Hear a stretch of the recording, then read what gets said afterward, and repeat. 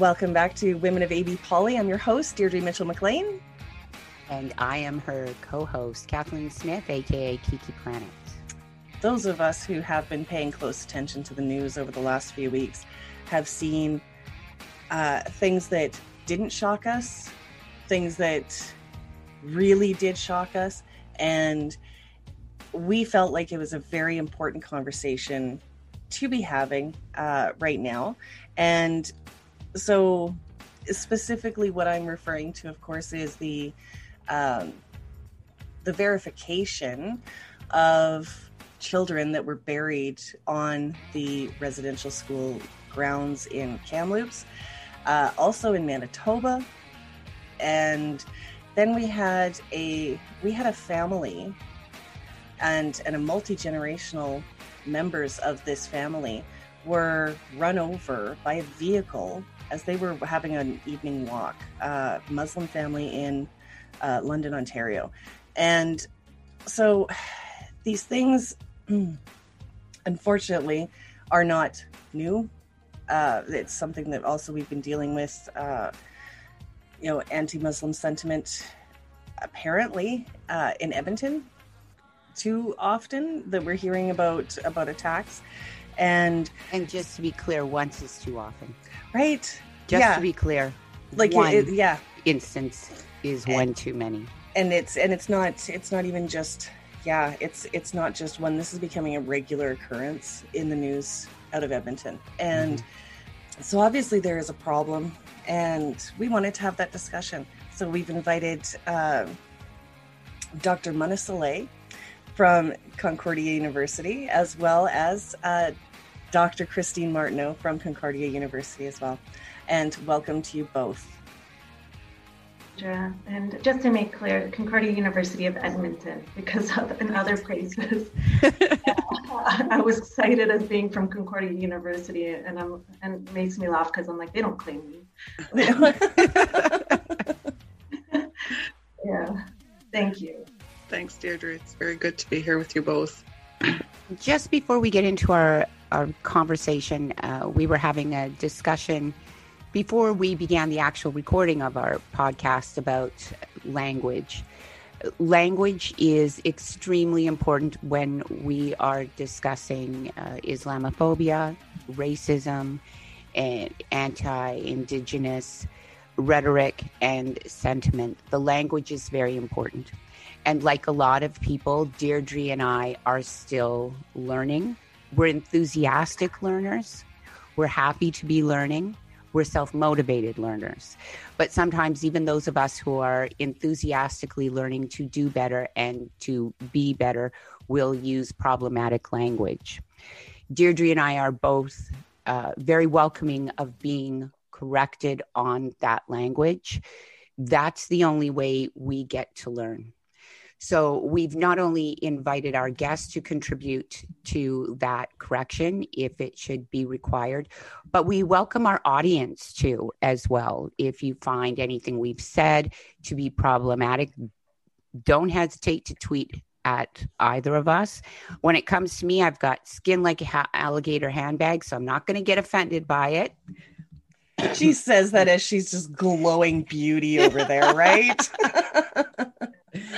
But we actually appreciate when women of color come to us and explain to us why our language is hurtful and why it's problematic. So we invite that conversation, and we invite the corrections as a learning opportunity. And now back to you, Deirdre. All right. So let's get right into this, because Mana, when I had first contacted you about having this conversation, you said that you and Christine have been having this conversation quite regularly. So, I mean, do you want to fill us in a little bit about that? I think that for Christine and I, there was a very special connection when we first met. I don't know. I felt it. Christine's like, no, I didn't. I don't know. But I think that there's something to be said about, I recently saw this tweet that was like, you can't call it post-traumatic because the trauma is ongoing. You know, there's no such thing as post-traumatic for some of these experiences that many of us can unfortunately have to continue living through. And so slowly but surely, as Christine and I were talking, things would come up in the news or things would come up in class because we both teach about subjects that are very, very difficult, but also personal. It's not just, you know, the general knowledge. It also is very personally tied to who we are and our entire beings. And so as we discussed this over and over, we you know, talk about how we need to really bring that forward. We really need to have people be aware that this is not just topics for so many of us. Mm-hmm. This is everyday lived experience. And how do we bring that forward? And sometimes in academia, where too many things can be abstracted away, you know, it's just intellectualized. When really, no, yes, that's important to really think along with some of the theories and all of that good stuff. But how do we bring it forward into lived experience? And especially from an Alberta context where right now, as we see, at least for in my experience with anti-Muslim sentiment and Islamophobia, and I know a lot of people have different takes on the term, and I get it. I did write an article about what the meaning of Islamophobia really is, because it's not just fear or distrust. It's bigger. It's been conceptualized as being bigger. But I get people's reticence to use the term. But right now in Alberta, for Muslim women in hijab, in any form of hijab, or anybody who might look to be Muslim, you know, there's the idea of what a Muslim looks like, because of course skin tone and color and the way that people dress traditionally or not. It's been really difficult since that first incident in December of the Black Muslim mother and daughter outside of Southgate Mall, and just the increased reporting and you know, very visible headlines in the news and the discourses around it. Many of us have experienced it for decades, really. But I think what's happening now is, yes, of course, there's increased instances, which I think is very real, but also, you know, we're reporting it more because it needs to be brought to light. So Christine and I, we've been having these conversations. Of course, I'm bringing my own experiences as a Muslim Palestinian woman and a mother of a child with a disability, and Christine brings hers. So I'll let Christine speak to that. You know, when you talk about terminology, I remember a few years ago, there was a session in Parliament where they were discussing use of the terms Islamophobia and anti-Semitism when they passed some kind of M103. Right? That those were terms and that they were going to use them. And I said to myself and many others at the time, what do you call hating Indigenous people? It's just being Canadian. I have to take a breath after that, because that's unfortunately extremely true, that it's become so ingrained into our national fabric that we don't even recognize it. We don't really acknowledge it. And the rare instances when we do acknowledge it, we speak of it in historical terms. We speak of it in past tense, when it's still happening right now. So I think that's an incredibly important point, that the systemic racism in this nation when it comes to Indigenous persons has been going on for so long that we just accept it as part of who we are as a nation. Well, and it's the foundation of our nation. I mean, Canada wouldn't exist as a nation without that very racism and discrimination, without the dehumanization of Indigenous people. And so one of the things that I've wrestled with as a teacher, as a to-the-bone teacher before I was even certified, has been my mission to help people understand, for me first to understand, and then be able to help others understand, is what do you do with that? When you've assaulted an identity, let's start there. So when you take an identity of a group of human beings and completely tear it apart, make it that it's a taint on humanity, and that it's an obstacle that as a member of that group, you can never overcome who you are. So how then do Canadians come to terms with their identity that is founded on that dismissal and dehumanization of another people? And so that's really been one of the biggest challenges for me in my work and in my life, is to first come to terms with what are we actually dealing with here. And it was only through my PhD research that I truly got an understanding of how identity is at the core of this.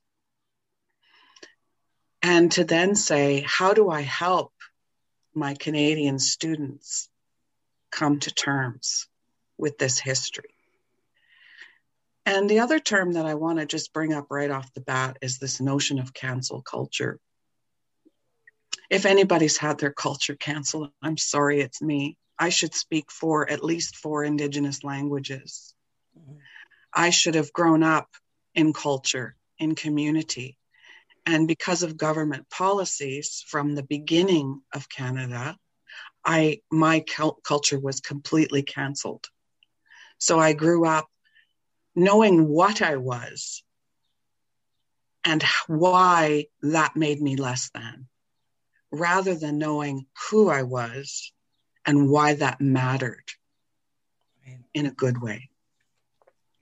Christine, you brought up something that was an aspect of a conversation I had online a couple weeks ago, that while there is perhaps growing acknowledgement of systemic racism against our First Nations and Indigenous persons in Canada, there's still not a lot of understanding about the effect that had on First Nations peoples right from the start. And one of the things I've tried to focus on is that, as you said about cultures being canceled, we not only took these children from their families against the will of their families. That needs to be known.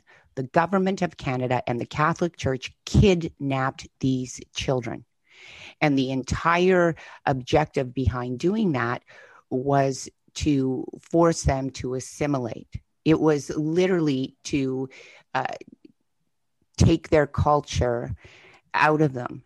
So not only has there been ongoing systemic and institutionalized racism against Canada's First Nations persons, we took away their history. We didn't just take away their land. We didn't just take away their children. We took away their history. We took away their languages. We took away their religion, spirituality. We took away their homeland. And we took away who they were at their core in an attempt to make them more like European colonizers. And I think that's something that even today, the vast majority of Canadians don't understand. They don't understand what a privilege it is for white people to even be able to trace their genealogy, and how so many First Nations and Indigenous persons in this country cannot even begin to do that.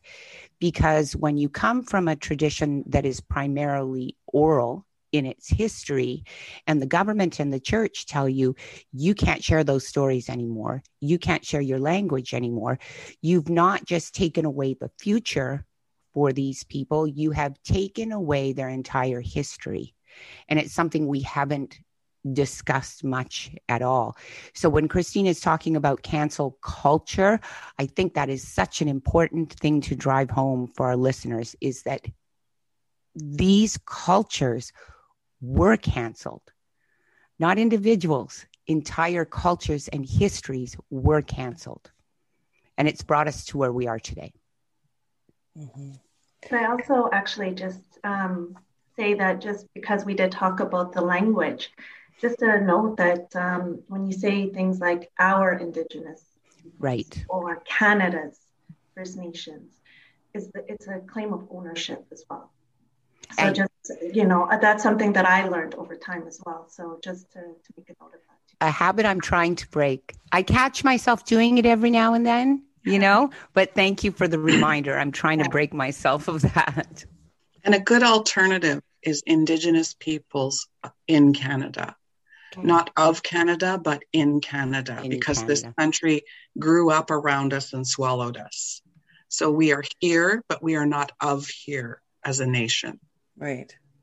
And is there, just because this just came to me now, is Turtle Island specifically in North Canadian? America. It is North America. Yes. Okay. And that's from the east. That comes from the Anishinaabe peoples. That story of Turtle Island. And so it's referenced to North America. I believe it's just North America. I don't know that it includes South America. I've only ever heard it in reference to North America. Yeah, I was thinking of that U.S.-Canadian divide thing and wondering whether or not No, but that's that didn't exist before, right? That's called a medicine line because it's imaginary. It has power, but you can't see it. So that border is the medicine line between it's imaginary. It's made up. It's created and magical. I've not because heard of the that power. before. Yeah, I like that. Yeah, well, better than the 49th. So I think one of the things that you've brought up in this, is the education around our history. And I say our history, as Canadians, but also as white Canadians, right? Because this is something that I was absolutely not really aware of as I was going through school and and even conversations like with the peers. Now, I also grew up in rural, so if you can imagine, the peer language was misogynistic. It was prejudicial. It was really, really bad. Like when I think back to what was okay, what was normalized in humor and stuff while I was growing up, it is kind of shocking to me because I'm like, wow. But this isn't something that I recognized at the time. And now it is something that I happened to come across in my son's social studies was the language that was being used, the othering. And it was specific. The example that he had used, that the teacher had used, was about the Spanish and the Aztecs, and how the stronger culture,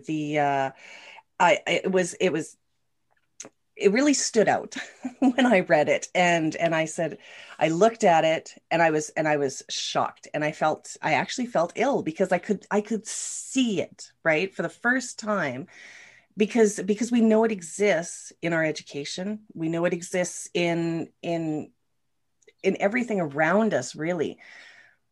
But it was the first time I saw it. And so how do you go about, and because you are both teachers, how do you go about bringing that up to your students that honestly, I mean, like I said, can be just like me, who had absolutely no idea that this existed, and in the way, like in the deeply ingrained way that it does. And the realization of that is it's very difficult. So how do you bring that about for your students? For me, it was a process of coming to deeply understand it myself first. Okay. So, I've been teaching about this particular topic by default, not by choice, just by default, for starters. Let's start there. This is my area, right? It's been put on me. I have a master's degree and a PhD in educational leadership. but nobody sees that. They see Indigenous scholar, period. This is what you should teach. This is where you belong, right? And a part of that I take on as a responsibility. Well, if I don't do it, who will, for one thing? But it was a process of getting through the anger. Like, how do you teach about this? Well, you swear a lot in the beginning. Oh, you swear a lot. You cry. It helps. Yeah. Okay. It does. Yeah. And, you know, and to watch students get angry and feel ripped off and like, why didn't I know this? Right. How did this happen? And why do I not know anything about it? And to really feel for them, like to see them start to feel ashamed of themselves and to say, listen, that's not the point of this. I get it's a byproduct of you coming to terms with this, but it's absolutely not the point. And so helping people get past that shame and denial and but what about, you know, that, but what about the fact that we brought you written language and we brought you technology and we brought you capitalism and and all of that. White savior nonsense. Right? And that whole conquering, the Spanish and the Aztec conquering story. Yeah. How that has become the story of the Americas. And it's not our story in Canada. We were not conquered. We have treaty agreements, international treaty agreements. We were not conquered peoples. And in many cases, our land was taken unceded and unsurrendered. What wasn't taken by treaty. And so that's not our story, but we default back to that story. Or we default back to the myth of the American Pilgrim experience of celebrating Thanksgiving and, you know, these hero Indigenous people that saved them through that first winter. And if you really dig into that history, you know, it's all BS. As if they, you know, just the notion, I tell you, just in my own personal reading, came across finally the origins, what someone is, a researcher is putting forth as the origins of the term Indian giver. Oh. So people came, said, please, we're dying here. We just landed on your shores and we're dying. Could we live on this little piece of land here and farm a little bit and survive? And the Indigenous people said, absolutely. You know, in exchange for what we would have gotten from that land for ourselves, you'll pay us this much, right? And so that was a notion called tribute. You pay tribute. It's like a tax. It's like a rent. You're going to rent the land. Right. And so when the Indigenous folks came back the next year and said, okay, it's time to renew our agreement and for you to pay tribute again. Oh. Oh. Yeah, I know where you're going with that. They were trying to sell the land every year. You know, they were just being Indian givers. We paid you for it. And now you want to take it back. And so and then how that becomes a mythology.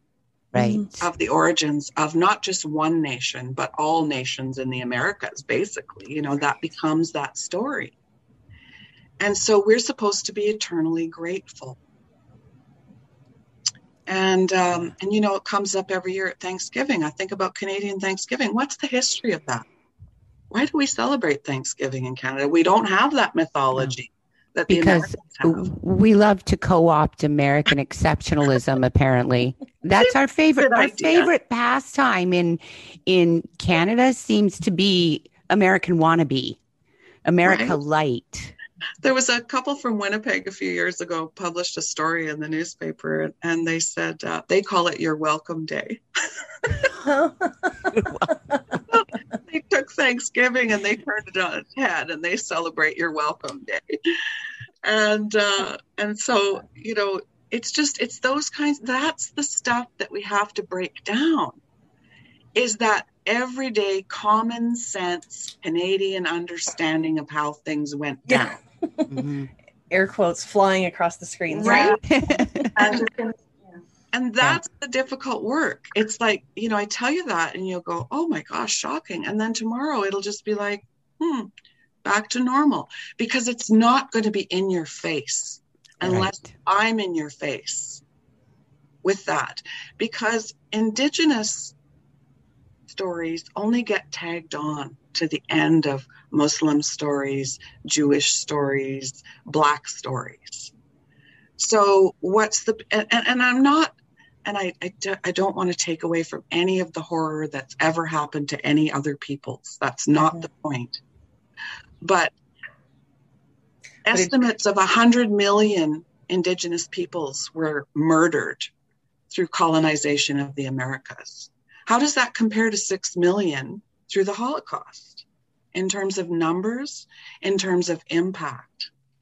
But we don't call that a genocide. We have to put that in air quotes, or we have to say people call it a genocide. We can't say it is, just some people think it was. Yeah. I call it a genocide, straight up. Breaking that down and understanding the facts. So it's unteaching first. And that's what's so challenging about it. So, Mona, I have a question for you. I'm one of those odd people who's both hopeful and cynical. I vacillate between the two and struggle with which one I'm more inclined towards on a daily basis. I notice that whenever there is news about another attack on Muslim women, when there's news surrounding the discovery of 215 children at a Kamloops residential school, there's an immediate sort of reaction online. And there's the people who will try to rationalize both events, and then there's the other people who will focus solely just on those two events, and it becomes their woke platform, if you will. We see a lot of what I call politically chic engagement. It's chic to talk about Palestine this week. It's chic to talk about residential schools next week. It's chic to talk about Islamophobia the week after that. So my focus is how do we amplify the voices that need to be heard, such as yourself, Christine's, the voices of Indigenous persons, the voices of Palestinian persons, of Muslim women? How do we amplify their messages and their voices without co-opting? Because co-opting is becoming a serious problem in online activism. So give us some tips. How can we be supportive? Oh, wow. Thank you for that, because I have things to say. Okay. As always. So I'm going to actually answer Deidre's question after, if that's okay as well, because I wanted to also bring something else forward. But to answer your question, Kathleen, honestly, that is such an important question, because of the fact that, honestly, as I think I tweeted this not too long ago, that somebody like me who does not like social media generally, I am a very private person, and I'm actually really, really just an introvert.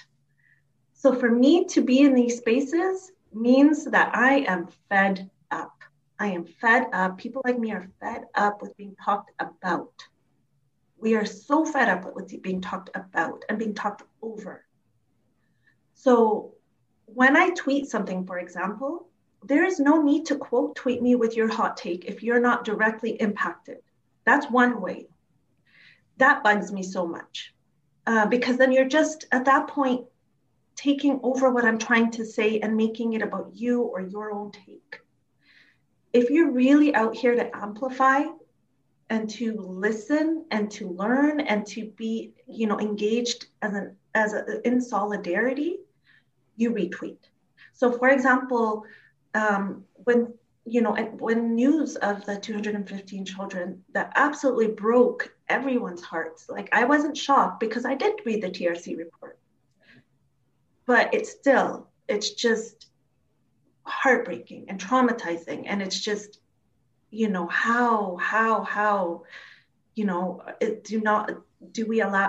people allow this to happen? And how can we, you know what I mean? Just the heartbreak of that. But I retweeted people from within the communities, in Kamloops, in, Indigenous peoples generally online, because I didn't feel the need to speak over them with my own hot take, right? So that's one of the ways. Another way is, and this is actually going to be, I'm merging this with your question, Deidre, because one of the ways that I approach teaching, and I know Christine has this approach as well, is that what is our intention with this work? Always revisit what is your ultimate spirit and your intentions, and what energy are you bringing, right? So when I begin teaching with my students, and I use that word specifically, I'm not teaching at them, I'm teaching with them, because I'm learning from them as well. And that's what teaching and learning is, always. But my intention is really, this Arabic word is called rahma, which is, it signifies way more than mercy, because the direct translation is mercy. But rahma has the root word of rahim, which is womb, which means to nurture, to sustain, to be along, to be almost as one, right? So that is my spirit that I try to bring. And I sometimes fail at bringing that spirit. I am just not in a place to engage. And Christine can be witness to this. I am not in a place to engage with that. But I try, right? So if I find myself online not having that spirit, I need to withdraw. I have to check myself and my intentions. What is my intention here? Why? Even I retweeted, I was angry when I saw the Dorchester Review tweets. Right. Because of with my anger and saying, this and that. And then I actually ended up deleting it. Same. Because I said, number one, it needs to be out there that this is someone who's involved in the social studies, the social studies curriculum. But then I thought, it's already been said. It's already out there, number one. Yeah. Number two, to keep retweeting, it's just bringing attention to this account. Exactly. So I had to revisit my intention, recenter myself, deleted it. You can't really delete the harms that may have caused by other people seeing this. And, so I just as guilty. And that's just the nature of it. I hold myself accountable too. Mm-hmm. You know what I mean? Like, what is my intention here? What am I doing? What's the point of this? Mm-hmm. Because it's not just to, be the loudest voice on there, or it's not just to be the most prominent whatever. For me, it's always going to be about education, and it's always going to be about healing, hopefully, and it's always going to be about making this world better and more just. So if what I'm engaging with is not doing that, then I don't want any part of it. I love what you're saying about intention, because that's something I've really tried to focus on, especially over the last couple months. What is my objective? Yeah. And it's something I've asked people privately instead of getting into it publicly. What's your objective here? What's the good that's coming from this? And especially when it comes to other white women, I feel, and I'm guilty of it. I'm so guilty of it. We can suck all the oxygen out of a room. And sometimes our intentions may be good, but those intentions are producing results that actually do the exact opposite of what we're trying to do. And white women, we need to stop sucking all the oxygen out of the room.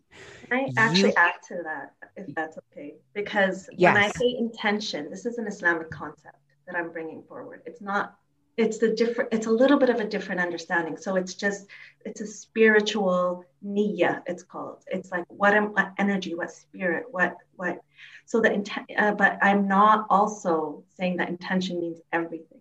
I'm just drawing on my faith when I'm using that as a frame. Okay. So intention does not trump impact.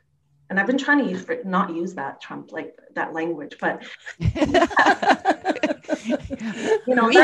used to be a word that was useful, and now it just brings all this extra negativity. Exactly. but it's impact. When people say it's impact, it matters. You may have had a certain intention, but if somebody's telling you that you've hurt them or you've caused them pain, through the words, through the ways that you're engaging, that, especially when it's done to call, we talked about this before we began, to call someone in, right? Like there's this language called out, the cancel culture. And really, it's really about the ways we're engaging, the spirit we're bringing. So are we bringing this love, this justice, this idea of we're all in this, you know, in a way, hopefully to make this world better. So if that's the energy that somebody is bringing, it's okay to be wrong. What's up this obsession with always being right, quote unquote, or never? Is there a problem with that? But that's the thing. It's like, if we can acknowledge and admit, hey, I don't know everything. I am learning. I will be better. You know, it's just, and that's, I'm going to answer the question. I'm sorry, I did take up a bit more time. No. But I just want to say that, Deidre, when you're talking about the othering in social studies, you are literally, I could rant about this for hours, because how are we framing, you know, different communities, different people, different ways of being in the world?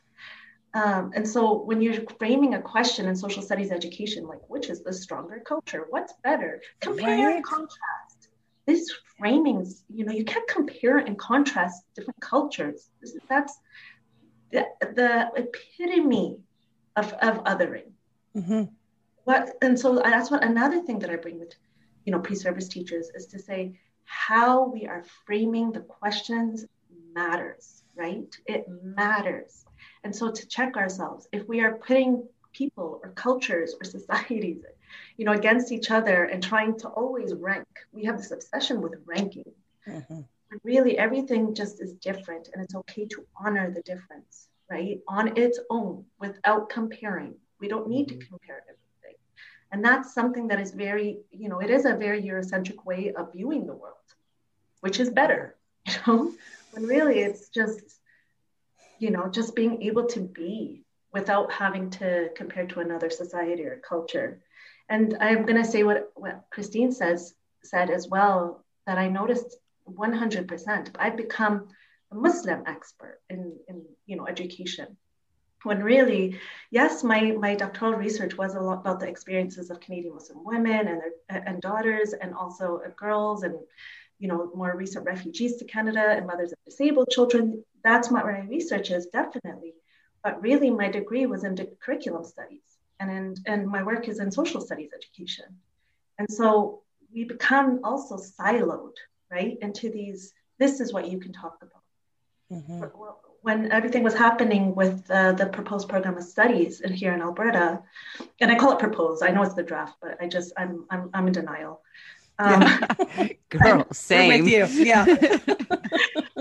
But when everything was happening, it was more, it was interesting, because what voices were being amplified too with that, and whose voices and why, and you know what I mean, who was invited to talk about specific topics. That was something else that really becomes really evident in certain spaces. So. And I wonder too, if we're like, I always say that I did not have a realistic understanding of women's experience in Alberta, in the workforce, in all of this thing, even though I've lived the experience. But I had, and then this is where the language comes into it. Jobs that I applied for, as far as work that I was able to manage to get and do, and the way that I had figured out what I was going to do. You know, I was going to avoid male-dominated professions. That was something that I was definitely going to do. And I did. I actually did do that. But I didn't realize why. I mean, like, Mom told me about how it was difficult for her. Because she was a heavy duty partsman. So she was, you know, the only woman there who wasn't in accounting. And I never wanted that. So I've almost been in denial about the experience around me. And all of a sudden, now that we talk about it at least once a week, if not more, I'm like, it's incredible how much I have missed, I guess. And so, like, is there something too with, like, I have this feeling And this is why I bring this up in this conversation with, now you're the Indigenous scholar, and now you're the Muslim scholar. Am I going to become a feminist? Like I'm going to become the women's, but that's where my experience is leading me. Right. And never thought that I would be there. Absolutely not. But I guess I'm better able to talk about it than, my sons. I don't know. but like, is that something that just sort of happens, or is it something that you feel that you're kind of pushed into because of also, who you are, not necessarily where your studies and where your research is taking you?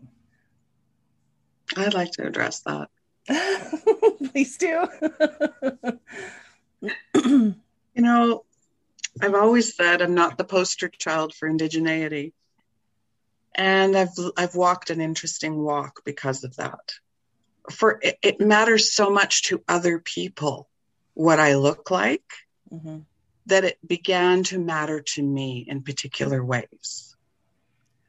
And so for me, it was always seeking the evidence that I belonged first to my own family, because my older siblings are darker than me and look very different, and when you come from a Métis, like generations of Métis and mixed Indigenous and European peoples, you're going to get some that come out looking like me. And so I always felt like that was not my place to embrace being the Indigenous expert,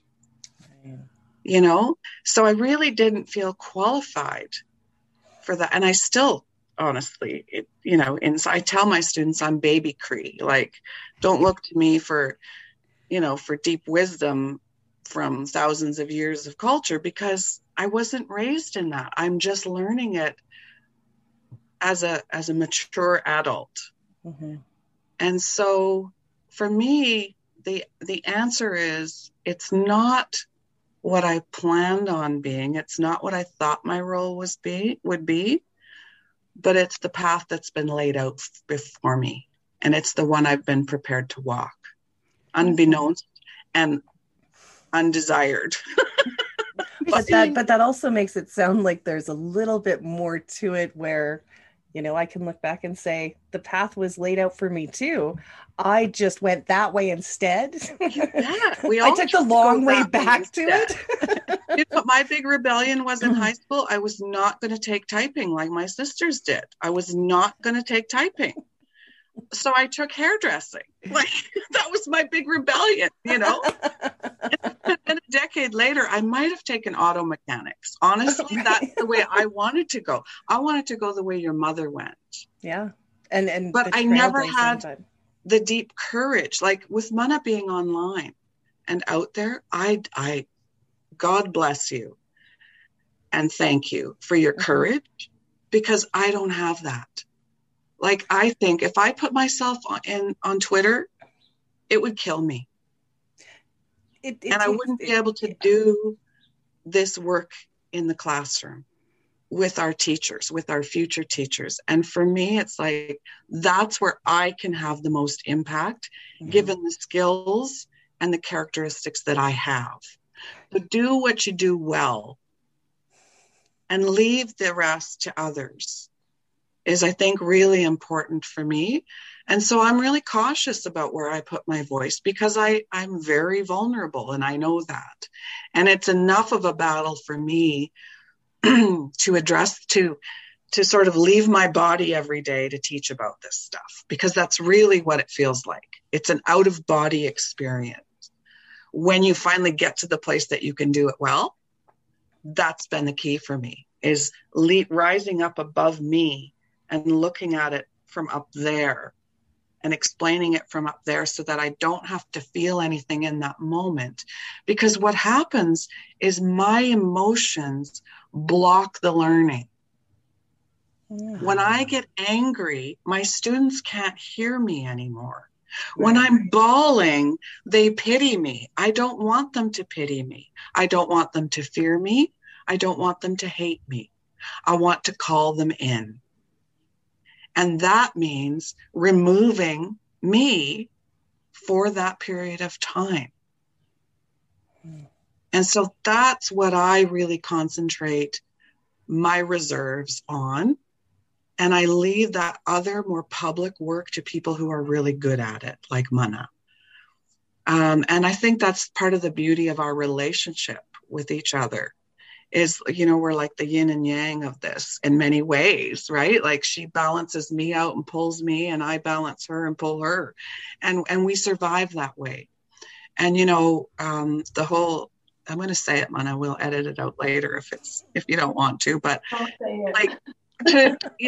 for every other week, it's my hashtag, my trauma is trending. And we just go back and forth in it, literally week over week over week. It'll be an Indigenous story, then it'll be a Muslim story, and then, and back and forth. And that's been our life for the last year, at least. Yeah. Is that. It's near the start of our podcast episodes together. And I say together because Deirdre's been doing this for a long time, and I just crawled on her little wagon, get her to pull me around with her. But right from the start of our conversations with women from a plethora of different cultural backgrounds, one of the things we've heard time and time again is social media, especially Twitter, is a very hard place for women.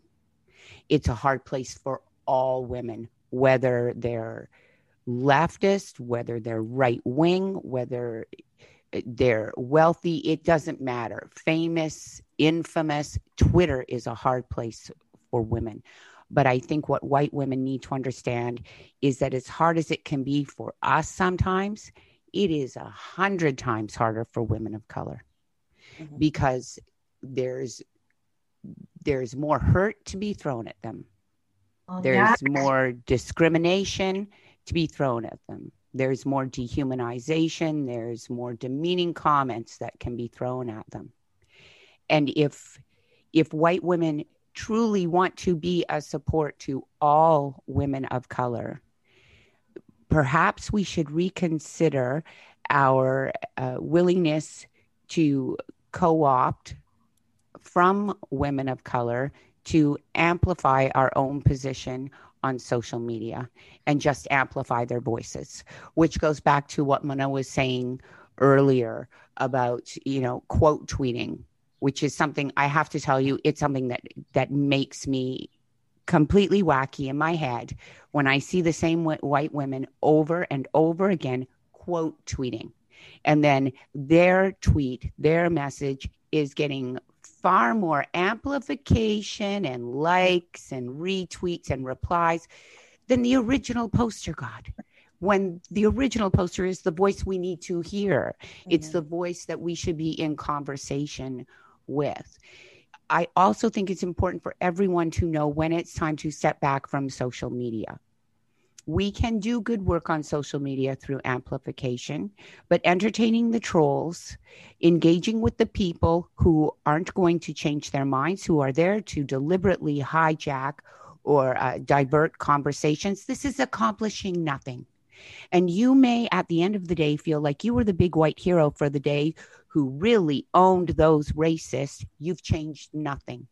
Exactly. You've filled the feed. You've sucked all the oxygen out of the air, and maybe your clout score went up a little bit, but you've done absolutely nothing for the voices who need to be heard. So stop doing that shit. Thank you very much. Thank you very much. Can we just bask in that for a minute? Okay. Well, I want to talk about the mechanism behind that, though. Why is the retweet celebrated and not the original? Because it's the legitimation. Until a white person legitimizes the message, it's nothing. Amen. We're still there. Honestly, I think it's really important to understand what's actually going on when you're engaged. Not just, oh, it's not politically correct anymore, because of course that's the go-to, right? What are you doing? So here's your intention. Here's your action. What is the outcome of that? Mm-hmm. So my sister actually, shout out to all of my sisters, because if I mention one, the other two are going to get it. So Saha, Fatima, and Iman, I love you. Okay. Fatima cracks us up. She cracks us up all the time. Love following her as well. Fatima, she actually did it. She tweeted that literally. She said, "Okay, I see that a lot of people are saying I'll walk with you. I see that many people are putting these messages after the London killings of the Afzal Salman family, and which left a 9-year-old orphan." She said, "But what are you doing to make it safer for us? The structures need to change, right? It's not." It's a beautiful sentiment that I'll walk with you. Don't be afraid. I'd walk with you. But we want a world where nobody has to walk with us. I'd like to walk alone. You know what I mean? I just want to be able to walk alone without fear. So if you can help us to get there, that'd be great. So yes, online advocacy is important, but it's the tip. It's the tip. It's the bare minimum. Yeah. Who are you going to be?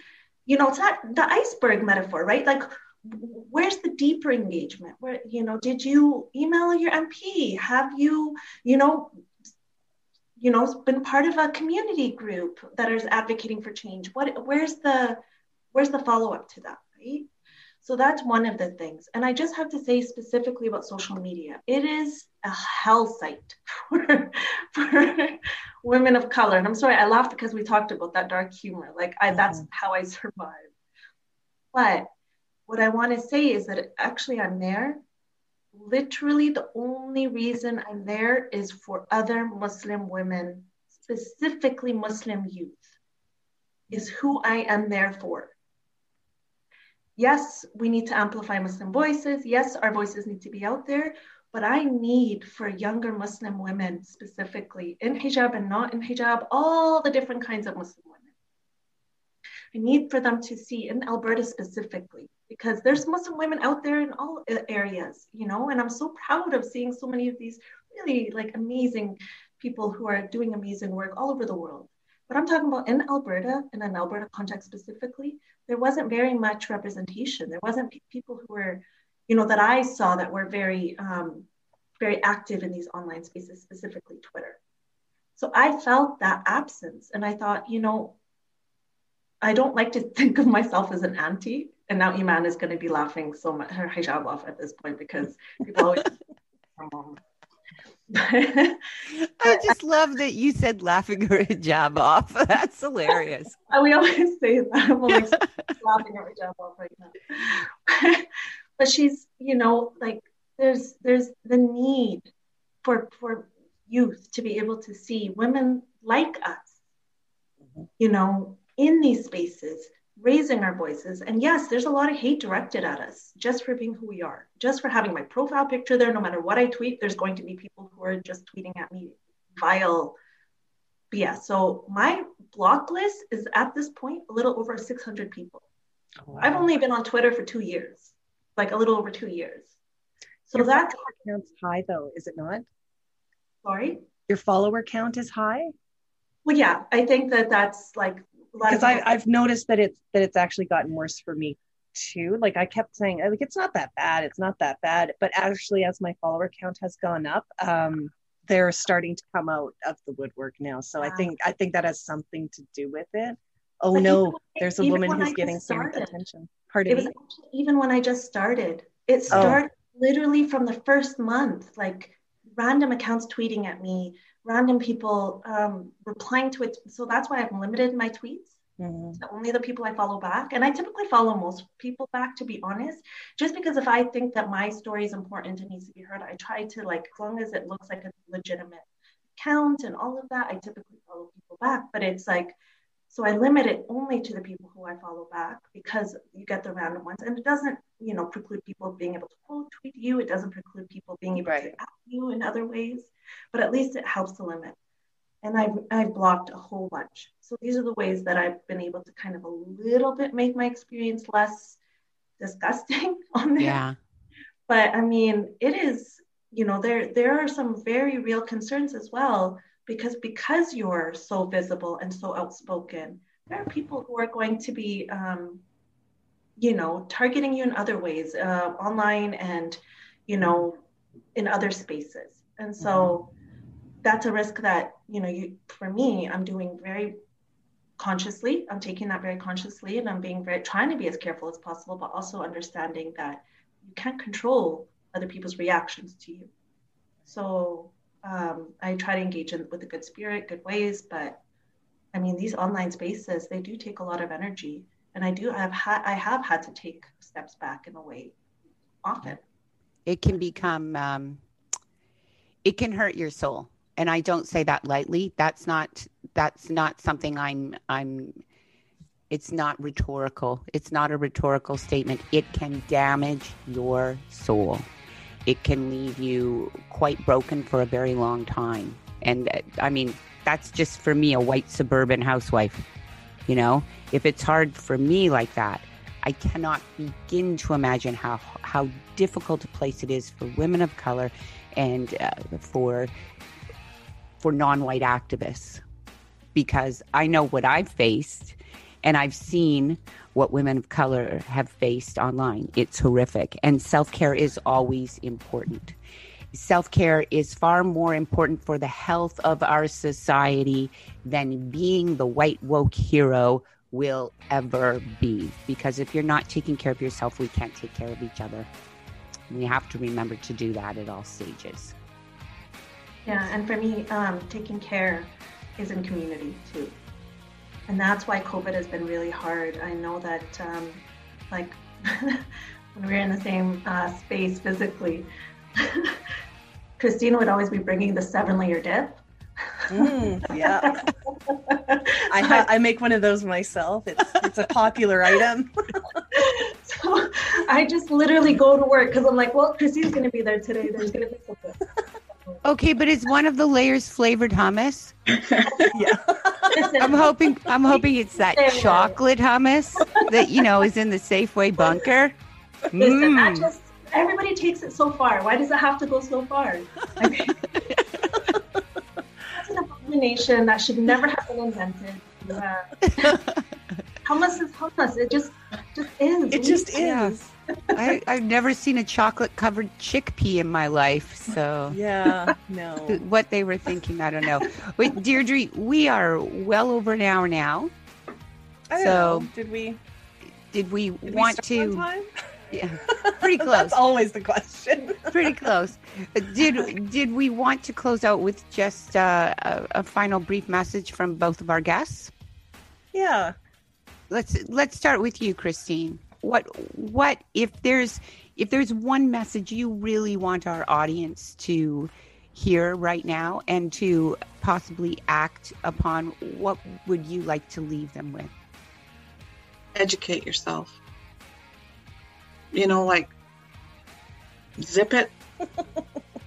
Educate yourself and engage politically, because we are supposed to be in a democracy. And a democracy means we hold up our government. Mm-hmm. And so what are you holding up? What are you holding up? What are you lifting? And if it's not equity, and if it's not belonging for all, then you need to take a look at that. Mona, how about you? What would you like to leave our audience with? Well, after Christine with her podcast voice and her mic drop, I mean, I can't say it any better. I'm just going to leave it at what Christine